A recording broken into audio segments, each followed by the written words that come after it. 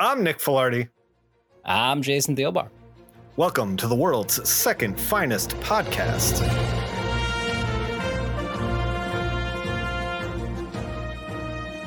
Today, we're talking about Bat Books, which came out May 1996. Also, you can buy anything we talk about in the Amazon affiliate links below, or go to your local comic shop. That's always a better option than buying from the Bezos machine. But if you're in a comic desert, hit up those links. It helps support the pod. Also, this show is available on YouTube with a little bit of art. I have finally caught up on the YouTube stuff. It's going to be double shipping on my channel. It's only going to be covers. It was the only way I was going to dig myself out, especially with the Contagion books, because it was like, oh my God, I got to pull art out of like 7 books. And I was like, this is just not going to happen. We're just going to do covers. That's liable. It's liable to give you the clinch if you. Exactly. And that's what you don't watch want. Out. Yeah. It's the opposite of what we want here at World's Second Finest. You can find that over at youtube.com/NickPhil.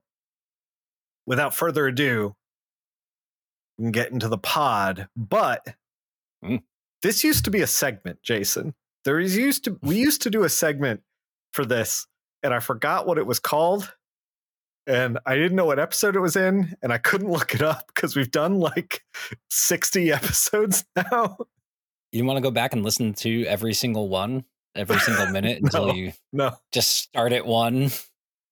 I've already listened to every single one in the recording and in the editing and in the YouTubing, and I still can't remember this bit.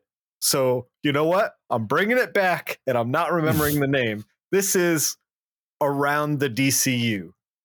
So in May 1996, we got the first ever issue with the words Birds of Prey on them. We got a one-shot, a 50-page one-shot, Black Canary / Oracle, Birds of Prey. It was written by Chuck Dixon, art by Gary Frank. I read it. I was looking forward to it. I have conflicting release dates on this. Some were saying May 96, some were saying December. So I just went with May. I don't know, whatever. Like, I'm working off the data that I put into the spreadsheet. Anyway, nobody cares about that. The point is, Jason, is that nobody is doing anything with Black Canary and nobody is doing anything with Oracle. And like, we've been reading all these Bat books, and Oracle has showed up like a couple times for like a panel just to be like, hey, I Googled this and I found it. And Batman's yeah, thanks, bye, call over. Thanks, nerd. Yeah. So, I mean, man, she didn't even get any FaceTime when Batman was also in a wheelchair at the same time. Anyway, the point is that I read this book. The colors are rough in it, and there's some wonky 90s stuff in there. Like Black Canary, for example, it starts with her being like hard up, basically, like her car's about to be impounded, like she's got no cash, she's behind on rent, superheroing doesn't pay the bills, and then Oracle's like, hey, I'm going to scoop you up and send you on this adventure for me. And like, I'm going to fund the whole thing. And Black Canary's like, I'm on it. Like, yes, thank you. So she goes from like her car being impounded to like, she shows up at the airport and Oracle has an Aston Martin waiting for her. That's hers, So, but like, when I say like, there's some weird 90s stuff, she is wearing like fishnets and like a one-piece bathing suit and a fringe jacket on an airplane for like 6 hours across the country, like coast to coast. What do you wear on an airplane? Well, I'll tell you what I don't do, Jason. I don't put my raw butt cheek down on that seat. I definitely do not do that. Prude. Live a little. But I do want to say, this issue was fun. We got some great Black Canary moments. We got some great Oracle moments. Oracle kind of expressing frustration with being in the chair. Not that she's frustrated with the chair and her new role, but she's frustrated that she's not in the field. Like there's a moment where Black Canary's like down and like she's like, I don't know if I can get up. And Canary's or Oracle's like, get the fuck up. Like, are you kidding? You can't get up? Are you kidding me? You can't get up. So yeah, very fun. It has a definite the Aston Martin. It's got definite super spy James Bond thing to it too. It's like it's about the bad guy is this international guy who develops third world countries into first world countries. Like that's his thing, and he borrows from the World Bank and stuff. But it's like it's all a ruse. He's just taking money. You know, he's like pocketing 60% of it. Black Canary ends up taking him down. Also featured in the book is the villain Lynx that we met in Detective Comics, because she was the number 2 guy under Bane's dad, who was running the Chinese mob in Gotham. Yeah. Oh, so I got a little bit of Lynx in there too, which was kind of fun, because I was like, oh, I'm reading the books from this era. This is from this era. It's an interconnected world. Like, kind of good time. I do like the sort of. I always enjoy the easy A of like making your superhero poor. You know, because it's just like an easy motivation for like plot for a story. It's like one of my favorite anime tropes is in a series when you know they couldn't figure out how to motivate the characters in that episode, so they just make them very hungry. And then their food motivation leads to like a ghost or a whatever, you know, but it all starts with them like walking around me like, I haven't had anything to eat in a day and a half, you know, like it's just great, simple, like everyone understands it. Like, hey, you've not had money before. You've been hungry before. Like you, right. You guys get it. You guys get it, you know, like, and then the plot just moves along. Yeah. So with these issues, it really felt like, or with this one shot, it really felt like they were really trying to establish Oracle as a force. And they gave Black Canary a brand new costume. They like, pulled her from her West Coast to Gotham, like gave her a little bit of money. So I love how Gotham is on the coast. Yeah, that one. Maybe. So it really felt the like same coast as Springfield. They took these characters who were like languishing and like made something, you know, and they put it in a shot just to see if it would work. And it worked, apparently, because there's a 4-issue arc of Birds of Prey in a few months. I'm sure I'll read that too. And then eventually it gets an ongoing. Chuck Dixon writes it for a while, and then Gail Simone takes it over and makes it hers. And that's when it gets real good, is what I hear. So I'm interested in trying it. Yeah, that sounds like a lot of fun. I always enjoy a spy. A spy story is always just good. You know? Yeah. It's just like, man. I don't know. It's just silly fun. You just reminded me. I've been wanting to read some James Bond comics, because some of them look really good, which is kind of odd. But I have the same, we grew up in the 80s and 90s, and I think we've hardened our hearts to like the IP machine of like, hey, a movie, now we made a video game, and you're like, oh, the video game's gonna suck, you know? Yeah. So it's hard for me to get on board with that stuff, but I think I want to read some James Bond stuff in the future. The Godzilla stuff I read was great. Oh, they can do it. I read this, like, I should try to find it again, but I read this great profile years and years ago about writers who write adaptions of screenplays into books. Yeah. You know? And how, and like the overall point I remember from it though is that like, they were constantly saying, they're like, I'm a freaking writer. Like, Yeah, of course I write other books. They're like, what are you talking about? Like, this is just like a gig. And like, and also when some people are shocked at like, oh wow, it was actually pretty fun and they added this color. And it's like, yeah, like, yeah. you know, so they're not always, it's like, yeah, sure. It's not always going to be like great. And a lot of it is probably, yeah, trash, but like there's still, you know, like you don't get like any more pedigree just because like Warner Brothers actually decides to release your movie or some shit. Like, right. Exactly. you know, it's like they release plenty of crap too. Like, speaking of plenty of crap, Batman 531 is on the stands. It's written by Doug Munch with art by Kelly Jones and John Beatty on inks, colors by Greg Wright, Seps by Android Images, Todd Klein on letters, edited by Denny O'Neil with Jordan B. Gorfunkel as associate editor. Cover is Batman and Deadman back to back, surrounded by spirits. It's the Dead Man Connection, part 2. I kind of stumbled over that. Don't worry about it. Cult of the Mummy. We start with an indigenous person praying to spirits and the mummies of the dead for help. His people are dying from the same white man with explosive weapons that killed these spirits 400 years ago, spilling warm blood to claim cold treasure. He's interrupted by Killeen, who's the guy who's killing them. And he's like, he says, quote, I told you before, priest, knock it off with that quivery mumbo jumbo. Now kiss your stinking mummies goodnight before I blast them to dust. End quote. Yeah, real nice man. Real nice man. Batman then talks to Alfred for about 4 pages about how ghosts might exist because of science, but no one's scienced hard enough yet to fully prove it.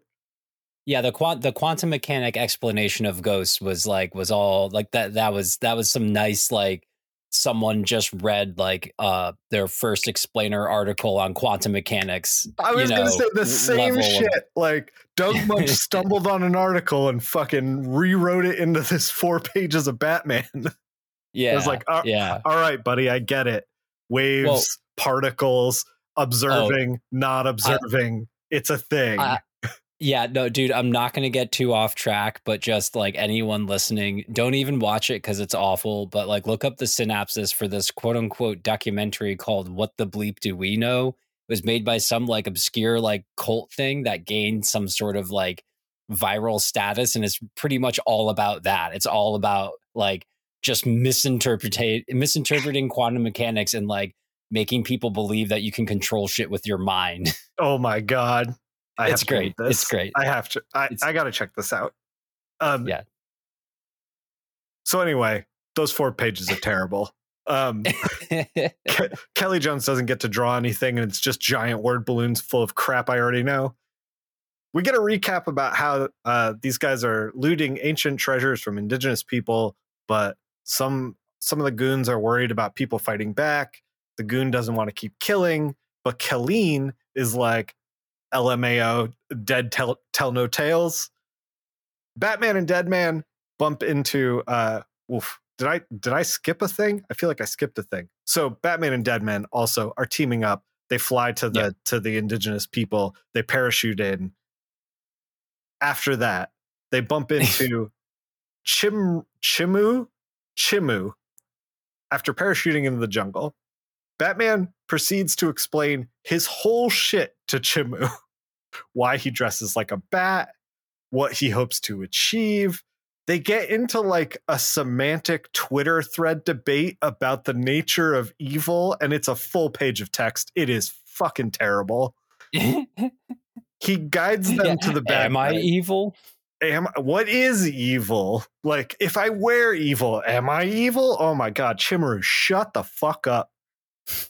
Anyway, Chimaru decides he's going to guide them to the bad guys. Meanwhile, a descendant of Amaru and a guy advocating for what the priests are saying is debating about what to do with the white guys killing and looting until they're interrupted by a blonde dude who's all like, quote, how many times do I gotta tell you? No more of that ancient gibberish talk, end quote.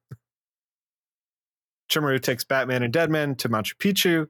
Chimaru gives Batman a bone flute for luck. Batman gives him a batarang. He doesn't seem thrilled about it. Batman and Deadman continue without him, and beat up some jungle goons. Batman swings between cliff sides to evade them, and Deadman follows. Deadman is shot exactly how he was shot when he died at the trapeze, but like, not a big deal because he's super dead already. They push on.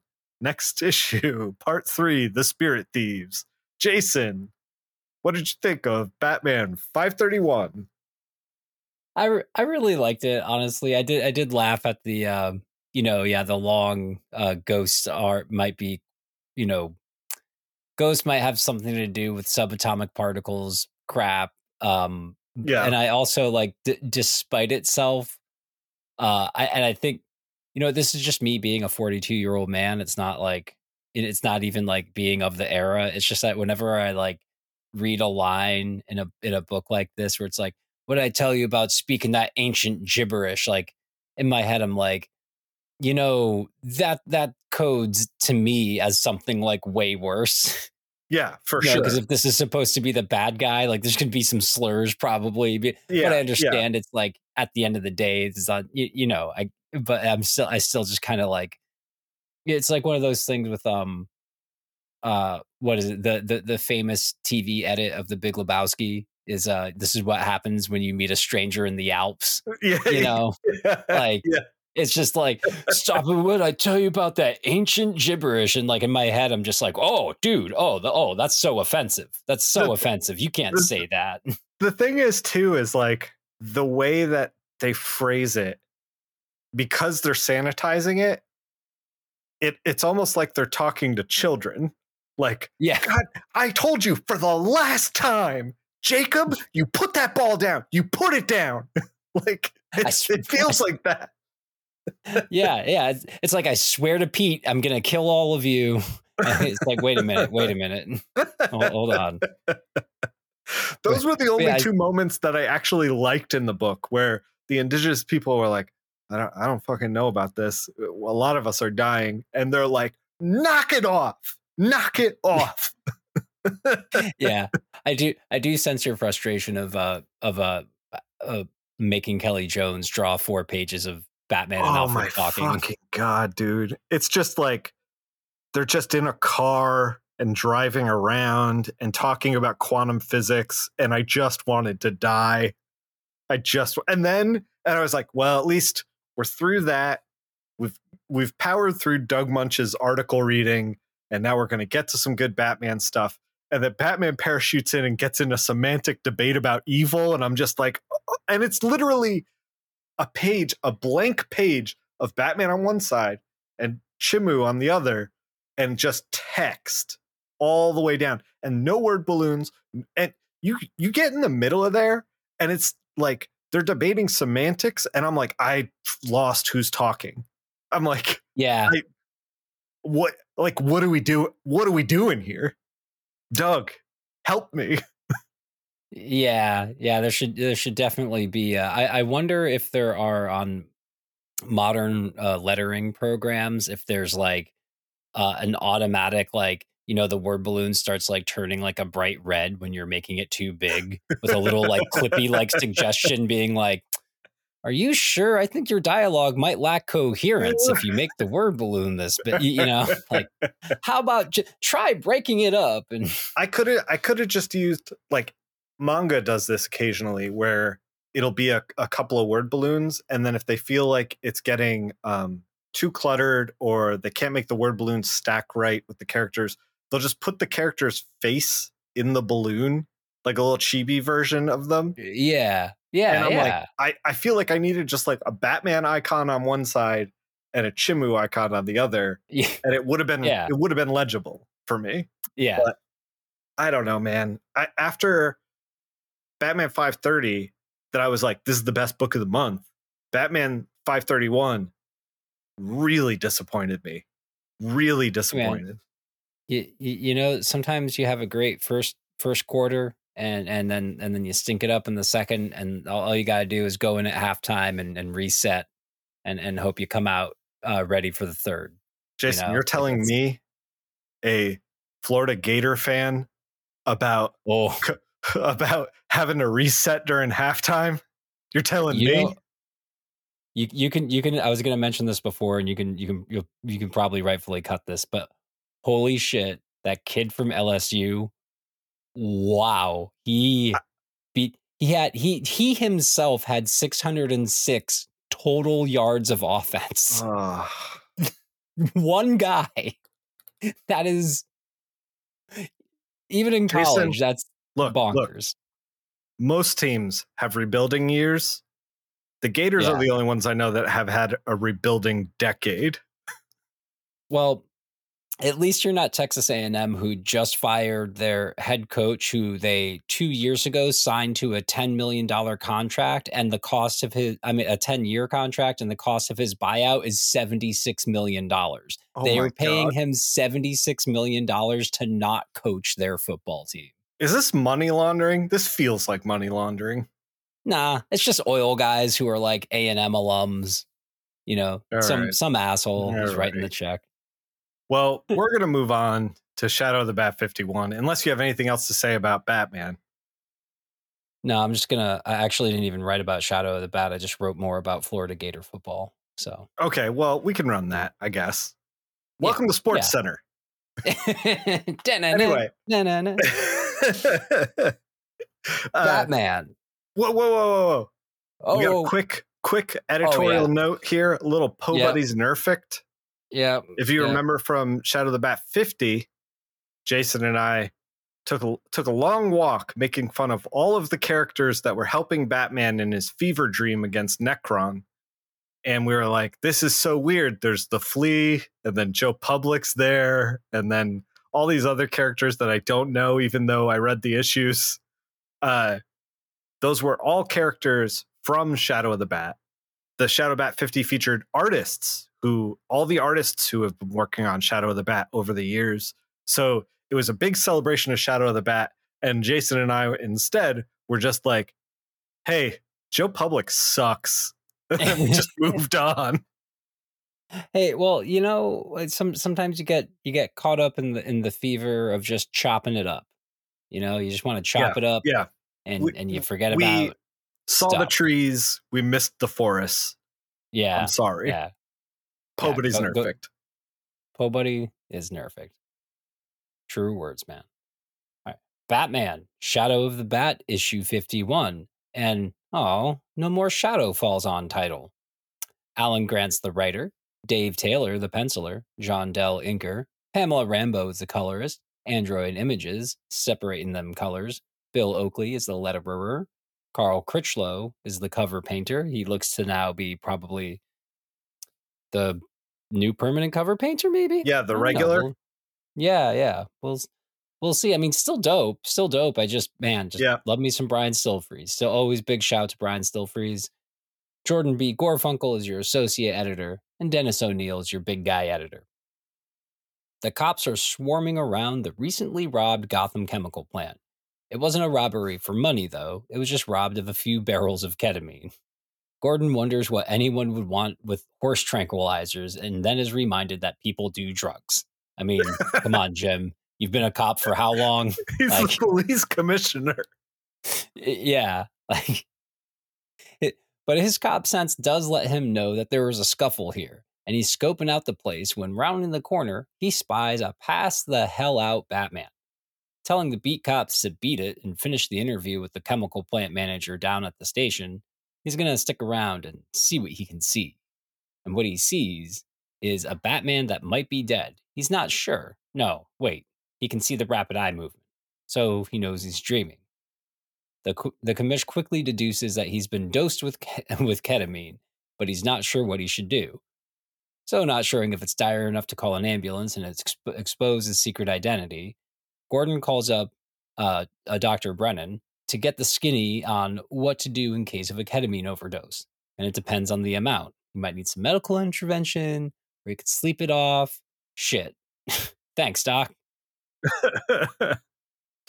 Gordon tries waking up Batman in the most 40s, 50s style and just slapping him awake, which...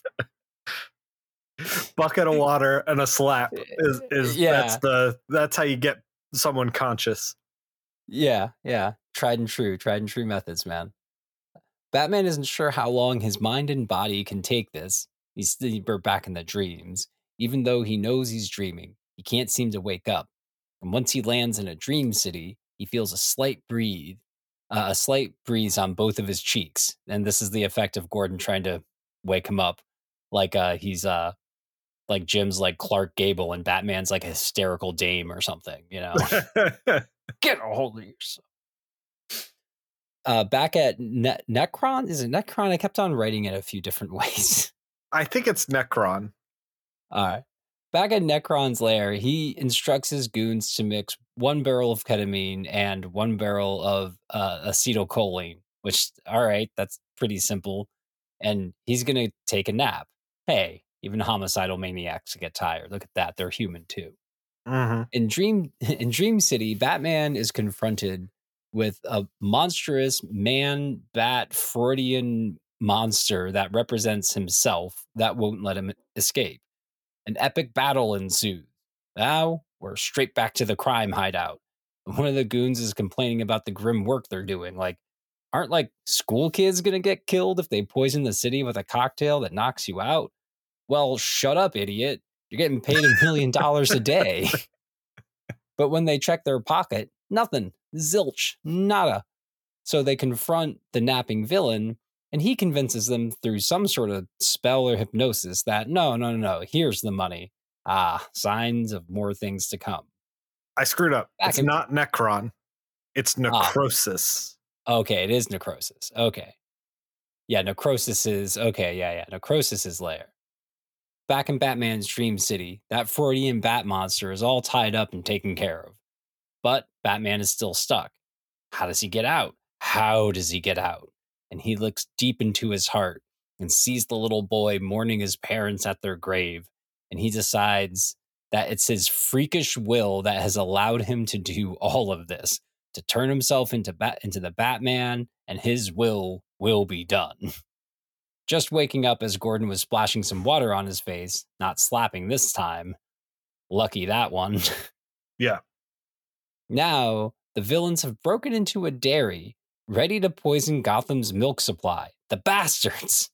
Gordon tells Batman to literally lean on him, and then he speeds off into the Batmobile to continue the fight. Next issue, safe as milk. Nick, what'd you think of Shadow of the Bat 51? I don't know, man. There were a couple of good moments. Like, I like the weird bat demon he fights in the little town, the little creepy town in his brain. Like, that was a good time. But other than that, it felt just kind of boring. I mean, I forgot the main villain's name, so that's got to tell you something.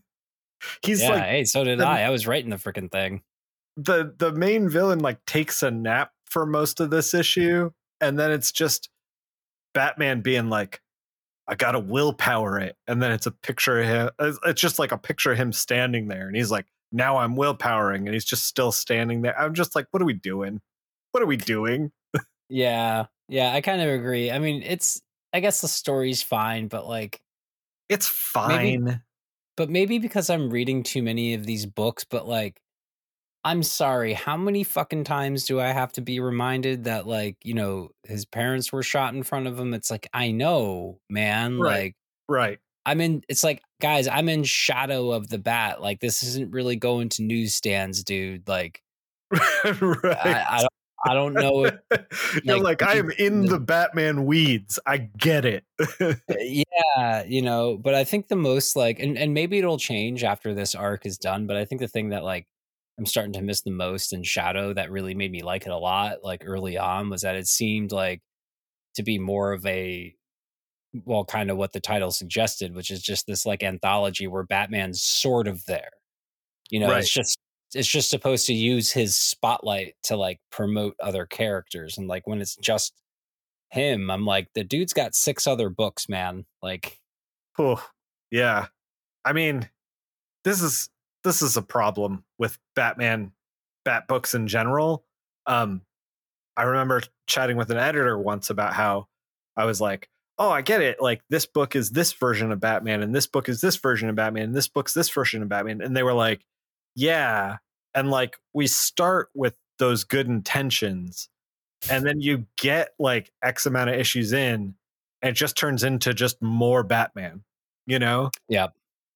Like you start to take the guardrails off because you're like, well, I want to do this story with this version. And it turns into, instead of like detective being about being a detective, and Batman being about being a superhero, and Shadow being about Batman putting the spotlight with a team up character of some kind, you know? Yeah. Instead, it just turns into like, this is the Chuck Dixon Batman. This is the Alan Grant Batman. This is the, whatever Batman. Yeah. That's just, so like, it's like the story's fine, but it's just like, I don't know. It's kind of, it's kind of like it's like I've been eating spicy food all week, man. Like I love spicy food, but like, I was kind of thinking that this wouldn't be spicy food right now, like Right. it's like right. love me some Batman, but like I was kind of thinking this was like less Batman. I also, and like maybe this is kind of an unfair knock because it is 90s comics, but like, yeah, if we're doing a story about getting into Batman's psyche, and the best beat that you can come up with is like his parents died and he has willpower, it's like, I don't get the point of this. Like, it's so well, like what you were saying, it's so well trodden ground that I'm like, we can do, this is what we said in issue 50. Like, you can do anything when you get him into a dream state. And issue 50 felt like an issue, felt like a wild time and a celebration of Shadow the Bat. And then this just feels like more of the same, even treading water. You could probably pick up 52 and skip over 51 and be like on board with everything that's going on. Yeah. Like you could have had like Bane and his recently like, being like going through being paralyzed and that whole ordeal of like the mark of his willpower. Like if you really wanted it to be willpower, you could have like brought up like, well, even just like, the recent history of like the character itself, and it would have been like a bit at least a bit more compelling of like this thing that he just got over 2 fucking weeks ago. Right like, or you could do something like really startling, like if you want to highlight his willpower, have him like forcing himself awake, no Gordon there, and he wakes up and he has a Green Lantern ring on because he's been summoning so much willpower that like a ring found him. You know what I mean? Oh, like, shit. do something crazy, Like, if we're going to highlight it, you got to give me a payoff in some way. Yeah. Instead, it's just like, and then he woke up when Jim Gordon splashed the water on him and got in the Batmobile and drove away. And you're just like, I guess. I fucking guess. Yeah. And you just made me think, you're like, when you were like, oh, you could like, get issue 52 and like be fine. I'm like, maybe also this is like kind of the way things were wrote and or edited back then. Cause like, as we talk about, like, a lot of times like you did miss an issue. Like, before subscription boxes, if your place didn't have a subscription box service, or like it just wasn't ordered that month, or you're forgot picking up on a newsstand in a grocery store or a train station or whatever. Yeah, it felt like a lot of treading water to me, unfortunately. Yeah, it seems like both Batman and Shadow are kind of water treaders. Yeah. Kind of just like floating out there. You want to get into Detective and see what's going on there? Yeah. Let's see if Detective can actually swim. Detective Comics 698, written by Chuck Dixon, pencils by Graham Nolan, inks by Scott Hanna, colors by Gloria Vasquez, seps by Android Images, letters by John Costanza, edits by Scott Peterson with associate edits by Darren Vincenzo. The cover has Costanza. Sorry. The cover has Two-Face, Killer Moth, and Robin chained in a makeshift jail together. We open with our boys in Lockup's makeshift jail. No one's happy, but Two-Face is ready to kill the weed whacker guy for sure, because he is just nonstop complaining. Two-Face has a very short temper. Killer Moth Now an actual giant killer moth is eating rats to survive. Police try to get Lockup to give away where the prison is because he's in police custody. And because of that, they're not eating in the prison. And they're very upset. And Killer Moth is the only one who's eating because he's eating rats. So police try to get Lockup to give away where the prison is. He doesn't. And his prisoners might starve. He doesn't budge. Police lock him up. And they chat with Batman, hoping to find the hidden prison. Lockup doesn't stay locked up, though. He picks the locks of his cuffs, and then picks the lock of his cell, overpowers the guards, dresses like a cop, and walks out the front door, gets in a police van, and just drives away. It's that easy, kids. Batman lets him know that Lockup has escaped and they're going to have to trap him again. Nightwing lets Batman know that they ordered a terrible pizza. Lockup feeds his prisoners. Batman narrows down Lockup's potential targets to 3. Vanya Hunky Triplet, those were words, by the way, that was a name, was a mobster who skated on racketeering. It sounded like I had a stroke, Jason. Yeah, I was just gonna say, yeah, no, I was watching him. He did. It's fine. Everything's okay. Vanya Hunky Triplet, who skated on racketeering charges, is partying with his mob dudes. Batman disguises himself as Matches Malone to infiltrate the party. The next is Jay Huffman, who got out on circumstantial evidence but is accused of being a child murderer. Nightwing is set up to surveillance him. The last is Eldon Young L. Adams, who Tim Drake is posing as a potential black market gun buyer on the street to get close. The mob dudes think Matches is wearing a wire, so they detain Batman. Nightwing is saving a crying child from Jay Huffman and kicked his ass, thank God. Meanwhile, Lockup shows up at the gun buy, smashing his truck into the parked car that had all the guns in the trunk. So while that is happening, the goons hop a fence and run away, and Lockup's like, well, nothing I could do about that. I got stopped by this fence. And so he turns and like Tim's the only guy left there. And Tim is like, guys, Lockup's here and could use a little bit of help. He tries to throw a punch and the Lockup just like grabs his fist and crumbles him because he is a child. Tim Drake is a child. And Lockup is a giant guy. So the street goons get away. Tim Drake gets nabbed. Lockup wants Tim Drake to eventually lead him to Eldon Adams. He doesn't realize that Tim Drake is Robin. That is where our issue ends. Jason, what did you think of Detective Comics 698? I really had a lot of fun with it, honestly. I really dig the insanity of the Lockup character, but I also love how like I love how any cop show, you know, and I consider Batman sort of a cop show. Sure. Like any cop show will sort of do this thing where there's like a vigilante, even though all the characters in any cop show are always like quasi vigilante, but they'll do this vigilante character and be like, oh, see, that one's the bad one. You know? yeah. And it's like, but like, but past that, I just find that kind of funny. That's all. I fucking still love SVU. You know, whatever. Yeah. But no, it was just a lot of fun. I love Two-Face getting annoyed by the like that whole bit with the weed whacker guy complaining. Yeah, but also like just that was such a great gag of just like pointing to the Mothman to Killer Moth, be like, I can't just eat rats like that. Fuck that, like fucking freak nasty monster over there. Yeah, he's just a creature. And he's just in like, he's a cryptid just in the corner devouring a freaking rat. Like Lockup. If there was anyone that deserves to be murdered and not locked up, it's a giant mutant killer moth who's eating rats in the corner. What are you doing, buddy? Yeah, you're committed to the bit too much.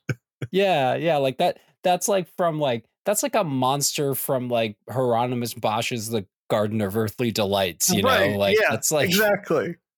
just some weird shit. Yeah. Yeah, but that's why I dug it. That's why, you know. Oh yeah, what man. Did you throw down with the I liked it. It was really great. Great lockup moments. Good Bat Family stuff. Really great use of time to be like, okay, we're gonna do Matches Malone over here, we're gonna do Nightwing over here, we're gonna do Robin over here. Yeah, those are like great split screens. Yeah. Right. And then it was like Robin being like, guys, I found lockup, and no one can help him because they're all doing their own thing. I thought it was just really well done. The prison stuff is great. I kind of love Lockup as a character. He's just like a big dumb guy who wants to lock people up. It's great. It's great. The way he walked out of the police station, like, it was perfect. We didn't sit there and labor like over the interrogation. It was only a couple of panels before the cops were like, this guy's a brick wall, just throw him in jail, you know? And I was like, yes, let's just like quickly, shot after shot, like beat after beat, let's just keep it moving, you know? Exactly. Yeah. I out of the mainline Bat books, probably my favorite. The other ones felt like they were the middle part of a story that you didn't need a middle part for, and this one was like actual substance, an actual meal. Yeah, totally. Yeah, it was, and I do love the Dick Grayson talking shit on Gotham's Pizza. All of a sudden, it's like, motherfucker, you grew up here, all right? Yeah, like, what do you? Okay, like, all right. I need to specifically. So he ordered a pizza, right? And he has So, okay, first of all, there's a panel of Batman glaring over his shoulder at Nightwing and Robin, who are smiling, and he's like, we pulled up new possibilities and staked them out. And then he's like, is that pizza I smell? Nightwing's like, it's andouille and pineapple. I had to look up what andouille is. It's a French smoked meat made of pork, and there's a Cajun version of it that apparently is probably pretty good. It's an incredibly specific pizza that they decided to get, like, not pineapple and sausage, pineapple and andouille. Yeah. Well, it was more. Well, I was one of those freaks who loved a Hawaiian before I couldn't eat pork. So yeah. You know, I do. That's one of the things I miss the most about being able to eat that. Another one of my favorite moments out of this issue was there's a guy in there. I think it's supposed to be Weed Whacker, but I'm not sure. He might just be a mob guy, and he's in the prison and he's yelling at Lockup, and he's a little guy, and he's like, you should think twice about what the crimes that got you here. Lockup's like, whatever. And then he's like, no. When I killed those women, I sent them to a wonderful place. Like, you're a monster. I'm not the monster. You're a monster. And Lockup like leans in and he's like, okay, dude, how about I crank open the cage and we go around a few times? And the guy's like, I'm good. Yeah. And then he turns around, he starts walking out. And then the prisoners are throwing their used apple cores at him on his way out. And I was like, this is just so good. Yeah, it's a very fun villain to write, I think. And I am happy that they didn't spend 4 pages going over like the freaking like ethics of like what he's doing versus what like the whole system does and all this other shit. Just give me the story. Let me figure out the ethics. Just give me the story. Yeah, exactly. Yeah, this isn't like yeah, it's not that kind of book. It's not that kind of book. That's all I'll say. At any rate, I really enjoyed it. Yeah, it was really good. Do you want to take us into Batman and Robin Adventures issue 8? Batman and Robin Adventures issue 8. Harley and Ivy and Robin? Paul Dini is doing the story. Rick Burkich doing the art. Ty Templeton handling that dialogue. Linda Medley doing the colors. Tim Harkins, letters. Darren Vincenzo is the associate editor, and Scott Peterson, as always, is our big guy editor. We jump straight into one Harley Quinn, making her escape from the zoo with her babies. with a pithy robin swinging down from above, letting her know that they set an alarm, knowing she'd come for her pooches, the hyenas, in case anyone's, Robin scoops up Harley, and she objects to being manhandled in such a way. She is still a lady, young Master Dick. Just as Robin thinks he has Miss Quinzel beat, she calls in her reinforcements. It's Poison Ivy, locking Robin up with some twisty vines and making some questionable comments about his youth. I suppose he is college age at this point, but Ivy, yikes. Robin gets a special smooch, and we all know what this means. Now he's under Ivy's influence. After warning Harley that her hyenas better not water on her rare plants, she gets Robin to profess his love and devotion to her, commenting that they now both have their pets. Ivy, again, yikes. Batman finds a helpful note that says, haha, H&I, on Robin's badass Akira bike, so he knows something's up. As he speeds away in the best Batmobile ever, he calls Alfred to let him know that Master Dick won't be back that night. Just then, he hears over the police scanner that there's been a robbery in progress at the Gotham Jewelry Mall. I love how Gotham has a whole mall devoted to jewelry. Yep. With suspects that fit the description of the recently escaped villains Poison Ivy and Harley Quinn. Harley and Ivy are having their fun trying on jewelry. Batman busts up their party, but Harley sicks her pups on them. The next animal Bats is going to have to face is none other than the Boy Wonder, who will be under that poison spell. Batman and Robin roll around fighting until Ivy trips over one of Harley's dogs and hurts her ankle. As soon as that happens, a concerned Robin rushes to her aid. Harley's the only one who remembers that Batman's still there, ready to fuck them all up, and throws a smoke bomb to escape. Harley has to carry all of the loot while Robin carries Ivy. This is further illustrated by Harley and her dogs having to hold on for dear life to the back of the getaway car as Robin speeds away with Ivy in front. Batman informs Gordon that if his men run into Robin in the middle of a heist, he's not responsible for his actions. And Jim's just like, yeah, I know. It's like, man, great to have connections, kid. Great to have connections. Mm-hmm. Back in an abandoned greenhouse, Ivy is getting a foot massage, sexily by the looks of it, by a shirtless Robin. Ivy, what's going on here?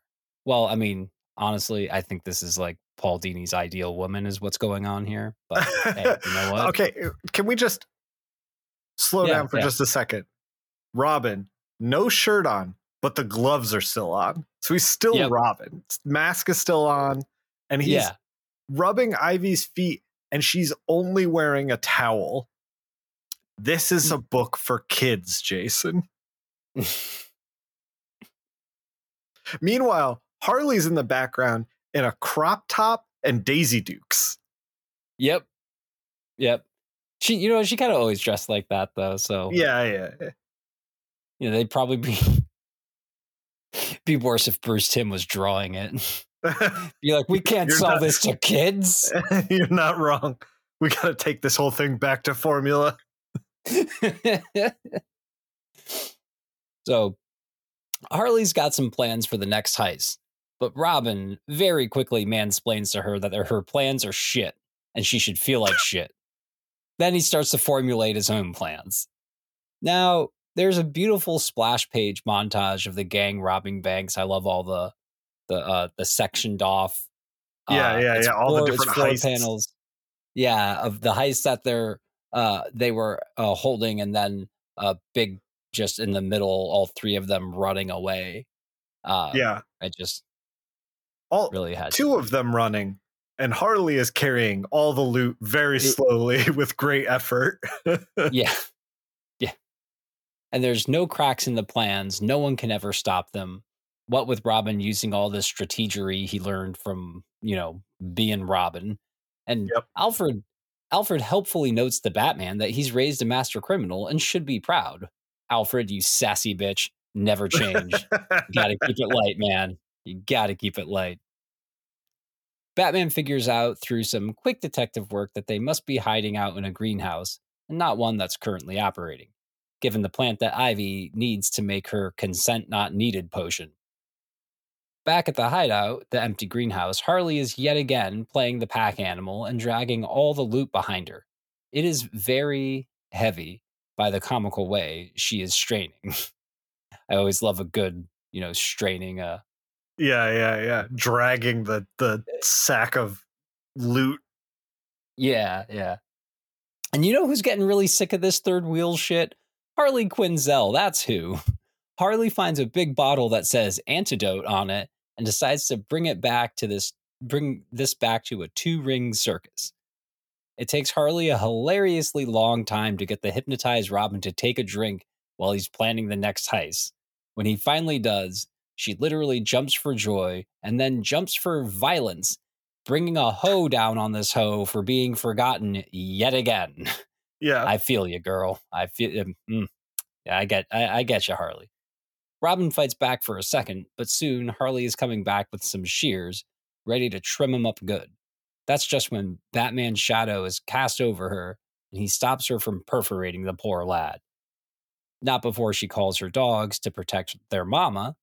Batman versus animals? Well, we all know what he's gonna do here. He fucks them right up, using his cape to bonk their heads together while they're lockjawed on it. That gives Harley enough time to escape and regroup with Ivy, who re-smooched Robin to bring him back under her spell. This dude's rocking a scythe and told to do Batman in. As he crouches down for the killing blow, he knocks down Harley and Ivy, quipping that he knew they'd like to be swept off their feet. Nice. After they're led away in a paddy wagon, Batman asks Robin how he escaped Ivy's second controlling kiss. Well, he pretty much OD'd on the antidote, so, that took care of that. And Dick remarks that after being hit in the head by the Joker, punched in the teeth by Two-Face, this caper actually wasn't so bad. You horn dog. The end. Let me hit you with the stinger before we let me hit you with the stinger before we talk about the issue. Stinger for the next issue. When the daughter of the demon shows up on campus, there's only one person capable of stopping her. Batgirl. Problem is, Batgirl's not sure she'd agree with that assessment, and Batman and Robin and Batgirl Adventures #9, Tears, written by Ty, Brandon Cross, Rick, Linda, and Tim, will be next month. See you then. Oh, nice. Gonna get some Barbara Gordon action. Barbara Gordon, Talia al Ghul. Let's do it. Here for it. Yeah, the Talia issues in the last arc, or the Batman Adventures that we did, the 36 arc that the giant omnibus has come out for. Those Talia issues were probably my favorite of the whole thing. So high bar is set. But nice. Let's talk about this issue. Jason, it fucking ruled. Like it did. It was such a great issue. You got Paul Dini writing some horny characters. You got Robin fighting Batman. You got Harley's antics. You got Poison Ivy doing Poison Ivy things. Everybody's having a great time. Batman's chucking hyenas through glass windows. Like, I love this theme of Batman versus animals and just him fucking them up. And there's not an animal he won't fight. The giant poster board note that they prepared to put on Robin's Akira bike, very good. It's just it's just antics all the way down, and it was so much fun. I've never seen this angle before with, like, I know that, like, Poison Ivy has used her powers to, like, put people under her spell and stuff, and we've seen Batman be under her spell and stuff, and, like, we've never seen, like, Robin under her spell but still Robin, and, like, be like, oh no, I got to rework these capers, like, because I care about you and I want you to be safe, so I got to rework these capers. Like, I've never seen that angle before, and it was just very, very fun. Yeah, just a blast. Yeah, it was super well done. It was I did when I was like going back through the write up is when I added in I think this is Paul Dini's ideal woman because like Yeah. at every Well, step with Ivy technically, Paul Dini's ideal woman is Zatanna, right? Isn't that on record? okay. Okay. Well, Yeah. He married a magician after oh wow. working on Batman stuff because I think he's just enamored by Zatanna. I didn't know that. That's great. Yeah. That's awesome. That's awesome. I also want to shout out the coloring. It Linda is Medley. Yeah. really great all the way through. One of the things that I think hurt the mainline Batman books is that like the Necrosis book, the Shadow book, it's like you're going from scene to scene to scene, and it's basically all colored the same, and it's all really drab, and it just contributes to like it not feeling exciting at all. And You're not yeah, you could have had some more like fun and more direction if you made a little a bit of bigger distinction mood. Between the dream world and the real world. Right. And you got a lot of opportunity. There's a lot of opportunity to do a lot of creative things, and they just didn't, you know? Yeah. Whereas this book had like these really interesting spot colors for characters in the background. They were just like all yellow with like one cut in them, you know, like one shadow, as they're like violent in the background, but like they're not the focus of the panel. So you can kind of do that. And then you have like Harley and Ivy debating stuff in the foreground. So there's like a little bit of that. There's like some great lighting on Batman and Alfred in the Batcave, like being lit by the screen, the green screen of like looking at the leaf. So like Alfred is not in white, he's in green. And I just appreciated all that. It was nice, especially because like I found 2 of the Bat books in the mainline Bat series really disappointing. It was nice to get like this book was like a meal. This thing was just like it was so good. It was so packed in. Like you could easily turn this thing into like 2 or 3 issues, and instead it was just like does not stop, is go go go. There's like bits through the whole thing. It's just I can't say enough good things. It's all great.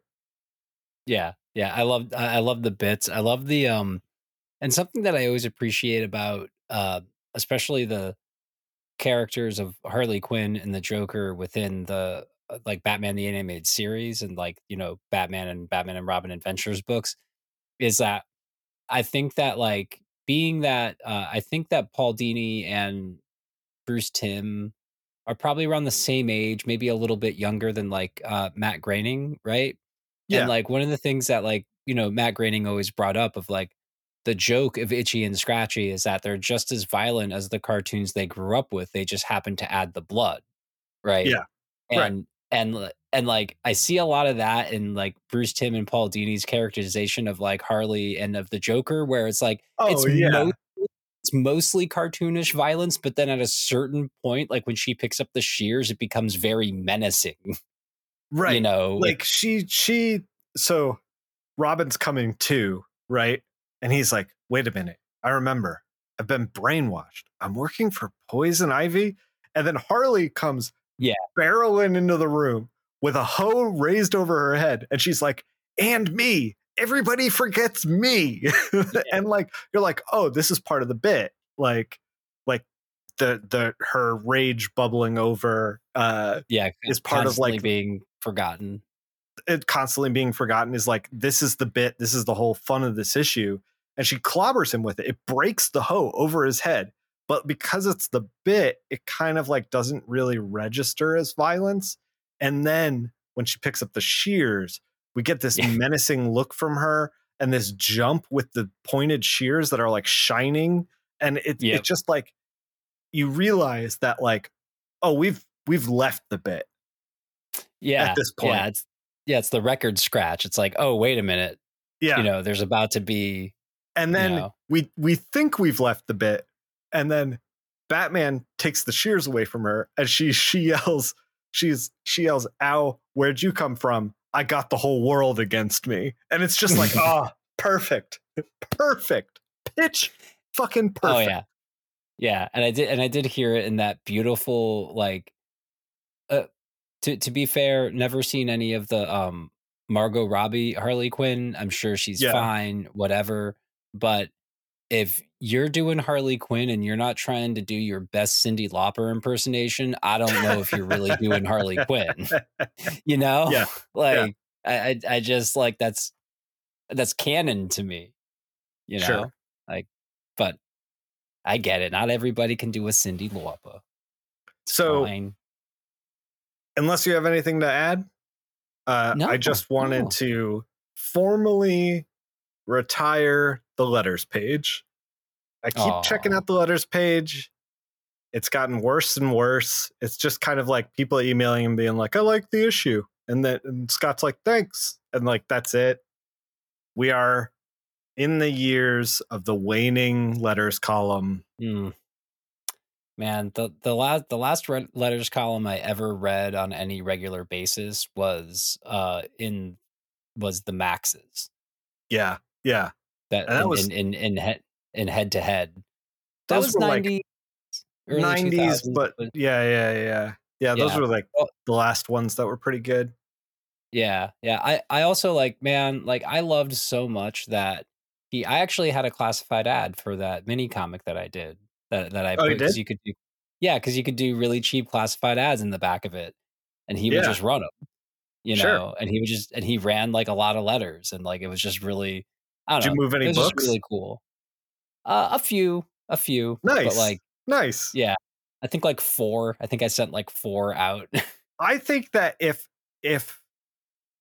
people advertised minis and zines in the back of like mainstream comics, I would be like up to my neck in fucking zines by now. You know, it Yeah, would be yeah, I'd be in a probably, Scrooge McDuck situation, Jason. probably. Fuck, now I gotta find. I'm gonna have to like order some zines from places. Just Yeah, bought a bunch I of books. Thought Bubble just happened, and Oh yeah, somebody in my in another Discord were like, "Hey, I went to Thought Bubble," and they usually buy a lot of comics anyway, and it was yeah. just like a mountain of zines, and I was Oh, that's so jealous. that's beautiful. So what was your we're doing your favorite book? What was your favorite book of the main books? Best book of the month got to be Batman and Robin Adventures #8. Like Yeah, the Batman issue, I really didn't like. The Shadow issue, I yeah, really didn't like. Detective gave it a run for its money, but man, you can't beat those Paul Dini antics. Like Harley yeah, Quinn's there, you know I'm on board. Ivy was great. Robin was great. It was just great. It was just great. yeah, yeah. Same way. I'm also happy to see. This wasn't like my favorite part about the book, but like I am happy to see more Robin in Batman and Robin adventures because Yeah. it seemed like for a few issues there, it was like mostly Batman with sort of like, "Hi, I'm Robin," and everyone's like, "Yeah, yeah, yeah, we know you're here. We know you're here." You know, like shit, like because last issue we had the Oops All Robins, and then Oops, all Robins. Yeah. yeah, and then so I was like, "Oh, okay, they're getting the kid like actually a part," and it doesn't Right. feel like he's just tagging along anymore either. It feels Right. like Right. he's some part of Yeah. the story now, you I know? I I felt like when we started Batman and Robin Adventures, it took them a little while to like find their legs, and I was definitely like more critical of the start of the run than I am Yeah, now. It feels like they've had enough time to sit down and figure this thing out. And Ty is when Ty writes an issue, or when Paul Dini writes an issue, they've hit a point where it feels like they're consistently good again. You know, yeah, like it's not just like oh, there's like a glimmer here, and then the next issue is kind of weak, and then they'll do a 2 issue run, and it'll be like, oh, these are pretty good, and it instead of that, it's like, oh, issue after issue after issue is really good. yeah, So yeah, I'm looking totally. forward to reading more. Yeah, me too, and especially, man, I'm getting a Barbara Gordon issue. I love this Yeah, version of Barbara Gordon yeah, so much. she's so She's good, great. Yeah, precocious. yeah, I just wanna Yeah, be her friend. yeah. That's the thing is like this version of Robin, this version of Batgirl, it's like you just want to hang out with them. Yeah. Yeah. Yeah, like I bet I could hang out with Barbara Gordon at a coffee shop and have some like, really fun like arguments. Yeah. Yeah. Yeah. Barbara, if you're out there. Barbara, if you're out there. Barbara, if you're out there, I'm single. Yeah. Jason, you're just waiting for the right Batgirl to come along. Pretty much. If you know what, if your name is just Barbara and your father was at some point a police commissioner, give me a call. We're narrow casting at this point, but I like that you're putting out the vibe, Jason. I appreciate it. Yeah. Gotta put it out into the universe,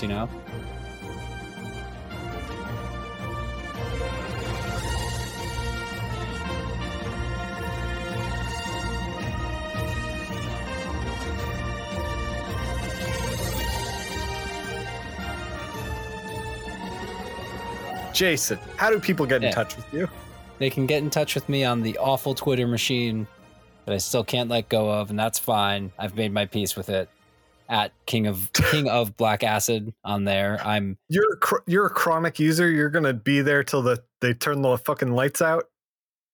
I scroll. I almost never post. I post way more as World's Second Finest, which you can also find us there at World's Second Finest with the number 2 in there. I've posted way more like actual words on that account than I ever had on my personal Twitter account. Appreciate that. But yeah, that's where they can find me, and they can find all of your stuff at linktree.com/nickphil. And also I don't even have to say it. I don't even have to say it. Also on your Discord and at youtube.com/nickphil. Check out those episodes. He just starting. Yeah. I'm double shipping this podcast up there in order to catch up. Just covers are up. No interiors, because if I started doing interiors, especially with the stuff with where we were covering Contagion and it was like 7 issues, there was like no way I was going to put those videos together. I wish it's the same thing with Zero Hour. Like I wish that I had the time to really dig in and make a 0 hour like video, like end, like beginning and end, like put some time into it, but I just don't have the time. It doesn't pay anything. It's like, I don't know, it is what it is. The other thing is I was going to mention, I cut all social media from my phone except for Discord. Nice. And so I am detoxing.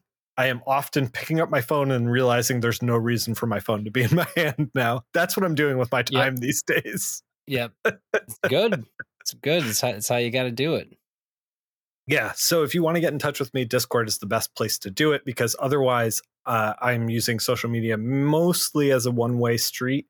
I might, if you ask me something on Twitter or Blue Sky or Instagram, I might get around to it eventually. Just be patient with me, because I am basically Discord only. That's the way to go. Yeah, man. I think that's the way to do it. Discord's a real conversation with like actual people, instead of just like 500 people word vomiting whatever thought they have, like all in a feed. Yeah. Well, and it's also a lot easier to control it if someone starts acting like a dick. You just kick them out. Yeah. You just get out of here. Like, yeah. Easy peasy. Yeah. Thanks for listening. Thanks for listening, everyone.